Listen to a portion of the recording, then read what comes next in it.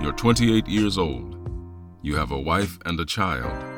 Life has taken a few weird turns already, but you're used to the weirdness and do your best to ride it out. Until recently, you lived in Santa Rosa, California, but life just simply moved too slow there. You need action. You need drama. You need the weirdness deep in your soul. You need to write. You moved to San Francisco, California, where you expect to find all of the above. There's very little money, like there always is, but things are different now, with a wife and a child. You sell an article to a magazine every once in a while, but it's not enough for a comfortable life. You know you have to do something. You are already living a raucous life, full of copious amounts of alcohol with the occasional dip into drugs. You want to prove yourself. Prove that you are capable of reaching the dream you set out for yourself. Then you write an article for The Nation. It's one you're rather proud of. It's called Motorcycle Gangs, Losers and Outsiders. It's about the Hells Angels. And this is the beginning of a great book and a crazy career. Greetings and welcome. You are listening to House of Words, a podcast about writers, authors, and the gunzo. I'm your host, Jason Nemore Hardin, and today we're digging into Hunter S. Thompson's novel, Hells Angels.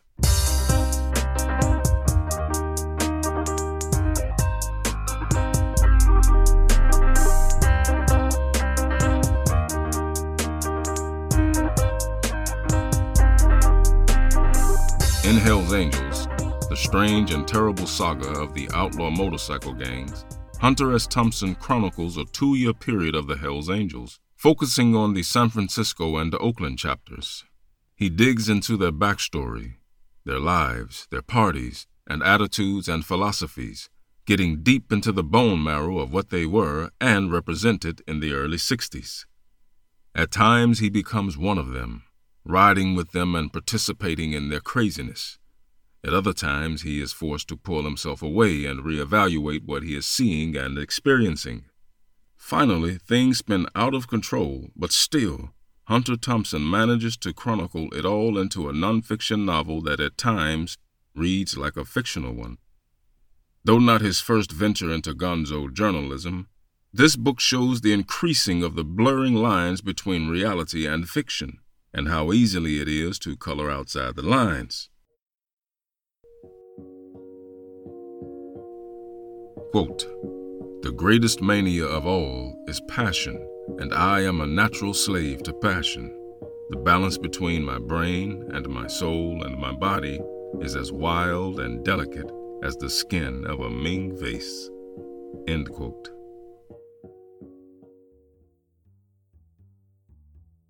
Hunter Stockton Thompson was born on July 18, 1937 in Louisville, Kentucky. His mother, Virginia, a librarian, said that Hunter was born a night owl.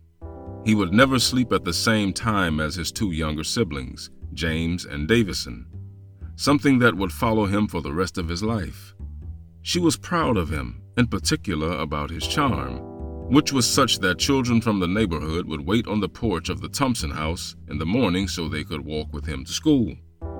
Later, his wife of 17 years, Sandy, would say of Hunter, "He was angry. He was charming. He was a lot of trouble." And more anger and trouble would come after his father died of a neuromuscular disease when Hunter was 14 years old. It wasn't easy for his mother to raise 3 boys full of testosterone. She would turn to gin to ease the pain and stress of life. Hunter hated that his mother drank, despite the fact that he was getting into alcohol himself around this time, a passion and a curse that would linger with him throughout his life. Trying her best, Virginia would bring books home that she and the boys would read together, books like Huck Finn and White Fang. The fact that Virginia made her boys read most certainly influenced Hunter to become a writer instead of a criminal, considering the path he was going down in his teenage years. Even at 17 years old, Hunter had an intuition about the greatness that would eventually follow, and would therefore make carbon copies of everything he wrote. Around this same time, he wrote a third prize essay for the Athenaeum magazine called Open Letter to the Youth of Our Nation, which any Hunter S. Thompson fan should do themselves the service to read. Hunter was part of a literary society called the Athenaeum. The club had a history going back 125 years at that point, but it was more of a social club than a literary club. The men would meet up every Saturday, all wearing suits and ties. They would read out loud something they had written and would provide each other with critique. It would last for a few hours, but as the hours drew by, the ties and jackets would come off, and then they would all go out to get drunk and raise hell. Most of his friends in the club were upper class and knew that even if they got busted doing things they shouldn't, they would get out of it. It wasn't so for Hunter. Unfortunately, Hunter got into more trouble than his wallet could get him out of, and with a third annotation to his record, he was given the choice between juvenile prison or the military. Hunter chose the Air Force, which is where his writing career would begin. Unsurprisingly, Hunter wasn't a good fit in the military. It was an unnatural and all too structured place for someone like him. He would drink too much, get drunk, and wind up in trouble.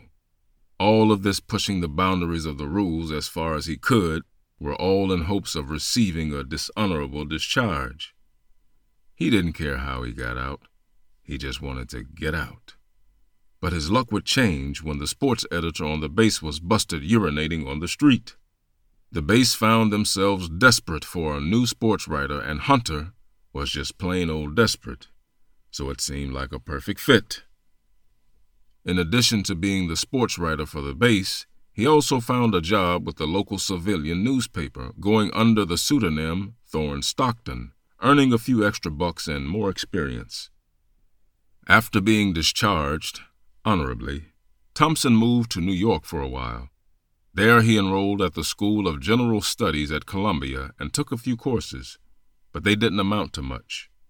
After struggling for a while, drinking too much and eating too little, he found a job as a copy boy at Time magazine. They specified that they did not want any aspiring writers, as they didn't want anyone who would nag on their editors in order to get something published. Although Hunter managed to fool them into believing that he wasn't a writer, the job didn't last long, as Hunter would continue to drink heavily and would often mouth off to his superiors. Around the same time, Thompson finished the first draft of his first book, Prince Jellyfish, and moved to Middletown, Manhattan.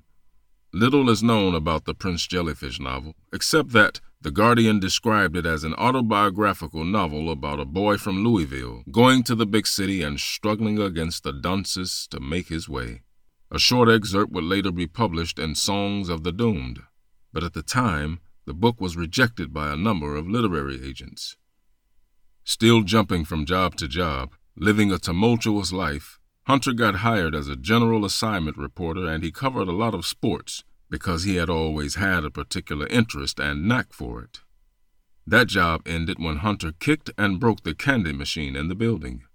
Hunter was angry that he couldn't get a candy bar out, though he had paid for it, and began kicking it.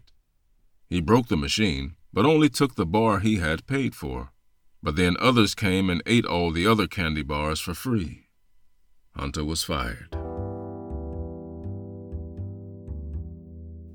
Being a restless soul and tired of the States, Hunter sent an application to the San Juan Star in Puerto Rico in an attempt to get out of the country. The magazine accepted him, and 7 days after, Sandy and Hunter became a pair. He left for Puerto Rico. After writing numerous articles for various magazines and papers, Hunter wrote his second novel, The Rum Diary, in the early 1960s while in Puerto Rico. He considered the novel in the same vein as Hemingway's The Sun Also Rises, only set in Puerto Rico. The book wouldn't be published before 1998, making Hell's Angels Hunter S. Thompson's official debut novel.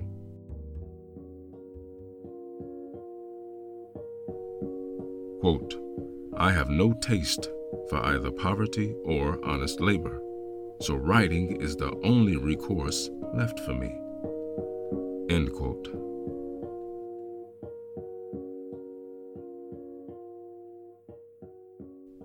It was 1965. Hunter S. Thompson was living in a typical San Francisco apartment with his wife Sandy and their baby boy, Juan Fitzgerald Thompson. Juan's middle name comes from F. Scott Fitzgerald, one of Hunter's favorite writers. The apartment was long and narrow and only had one bedroom. The bedroom was converted into an office where Hunter could write, while the living room served as Sandy and Juan's bedroom. They had a roof over their heads, but it was far from living an easy life. In order to have a phone line, Hunter had drilled holes through the ceiling and tapped into the phone line in the empty apartment above them. This way they had a phone, for a while at least. But the turning point was just around the corner. After the article concerning the Hells Angels in the National was published, Ian Ballantine reached out to Hunter and offered him a book contract based on it. Hunter would follow the Hells Angels and chronicle their lives and his experiences with them. He would write from within the story, essentially being a part of the story, and Ian Ballantine would become Hunter's editor. Thompson wasn't too happy with the amount he was offered, but accepted it nonetheless. It was $6,000 that he desperately needed, and the way he saw it, at least he had some money now.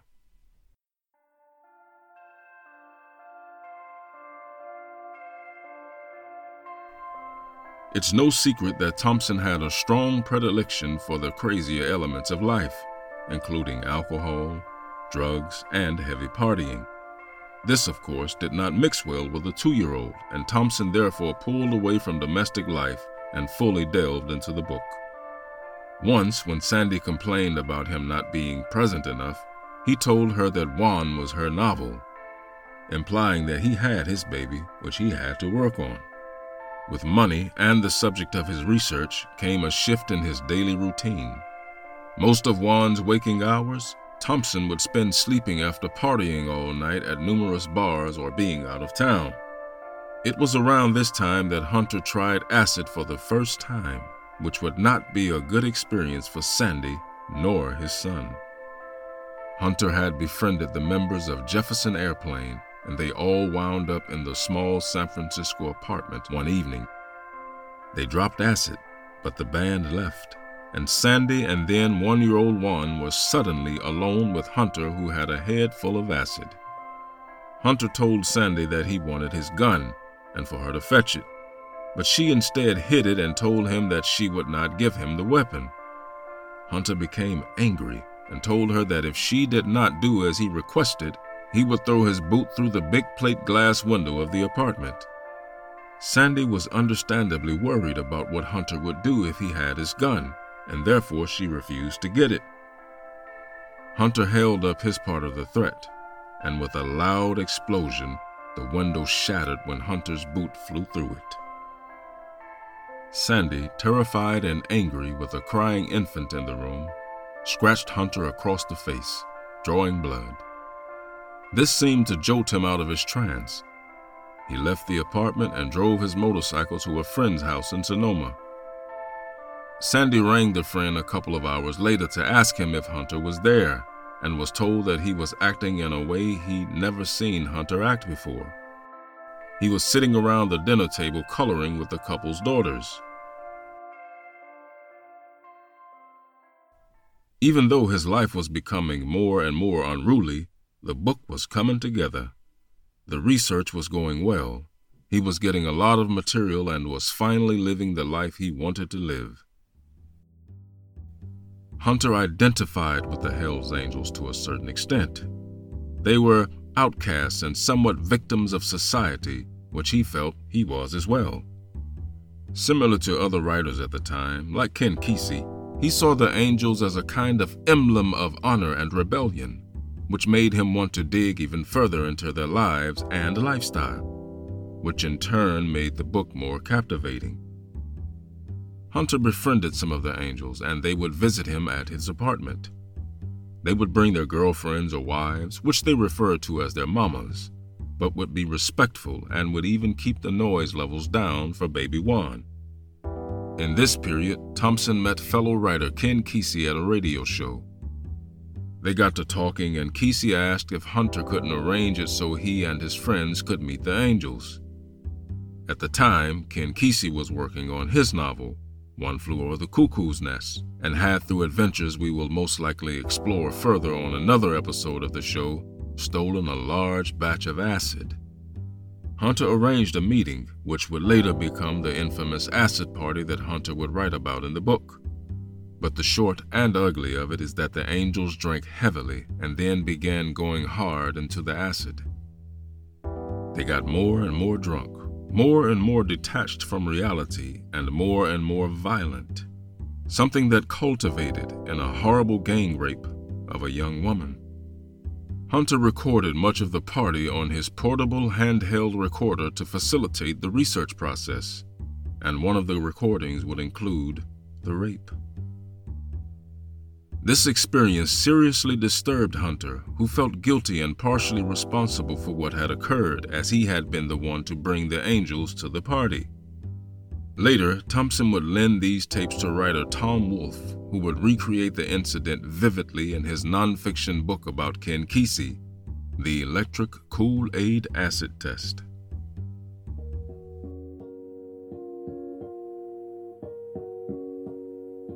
Quote, "Sleep late, have fun, get wild, drink whiskey and drive fast on empty streets, with nothing in mind but falling in love and not getting arrested." End quote. Towards the end of his deadline, Hunter had a lot of material, but he hadn't done as much writing as he should have. Having received $1,500 from Random House as an advance on the hardcover sales of the book, Hunter bought himself a BSA 650 motorcycle and began riding more, drinking more, and doing more dope, which limited his writing hours. Hunter loved his bike, and despite the fact that the angels made fun of it as they only considered Harley Davidsons to be true motorcycles, Thompson found a great freedom in riding. On late nights, he would take acid and ride fast on empty roads, getting his adrenaline going in order to sit down and write. Along with riding his bike, the drinking and dropping acid, came other integral elements that would become a part of his routine, namely Benzedrine and speed. Being constantly in fear of missing his deadline, he would take speed to get and keep himself going when he felt exhausted in order to finish the book. Through the writing of the book, Thompson was also beaten up by the angels. Hunter claimed that they wanted a part of the royalties from his book sales, yet the angels claimed they only wanted a keg of beer. I guess we'll never know the truth now. A while after this incident, which he included in the book, he managed to finish in time and handed it in. The editors at Random House and Ballantine were impressed. They liked it tremendously and only asked for minor changes to be made. They were sure they had a classic and possibly a bestseller on their hands. Hunter, on the other hand, was less sure, and over a conversation, in which Hunter drank more than 20 glasses of wild turkey and was still able to walk straight afterwards, much to the disbelief of the others present, he kept repeating, "We'll see. We'll see."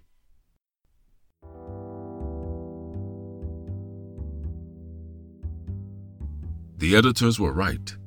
Hell's Angels, a strange and terrible saga, was published in March of 1967 to generally good reviews, and Hunter S. Thompson was touted to be a new great author to keep your eyes on. The book sold about 40,000 hardcover copies through Random House, making it a minor bestseller in 1967.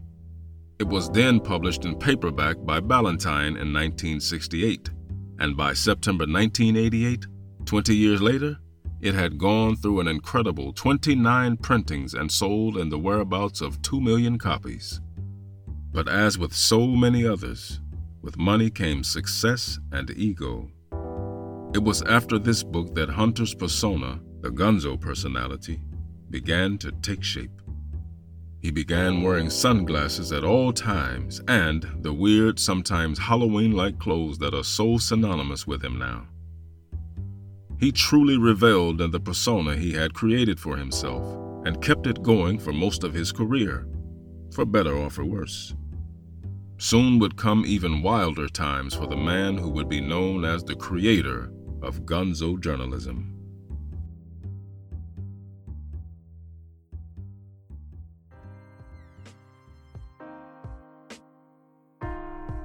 Let me leave you with a final quote from Hunter S. Thompson. "Life has become immeasurably better since I have been forced to stop taking it seriously." Thank you for listening. I hope you enjoyed this episode and will spread the word about the podcast. Once again, I have been your host, Jason Nemore Hardin, and I, along with the creators of this show, ask that you please consider helping us make this show easier to produce and more frequent by contributing on our Patreon page. Until next time, keep turning those pages.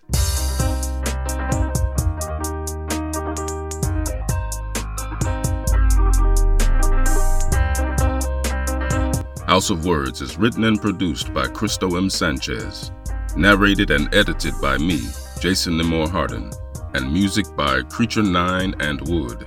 All rights and ownership belong to Cristo M. Sanchez and Jason Nemore Hardin.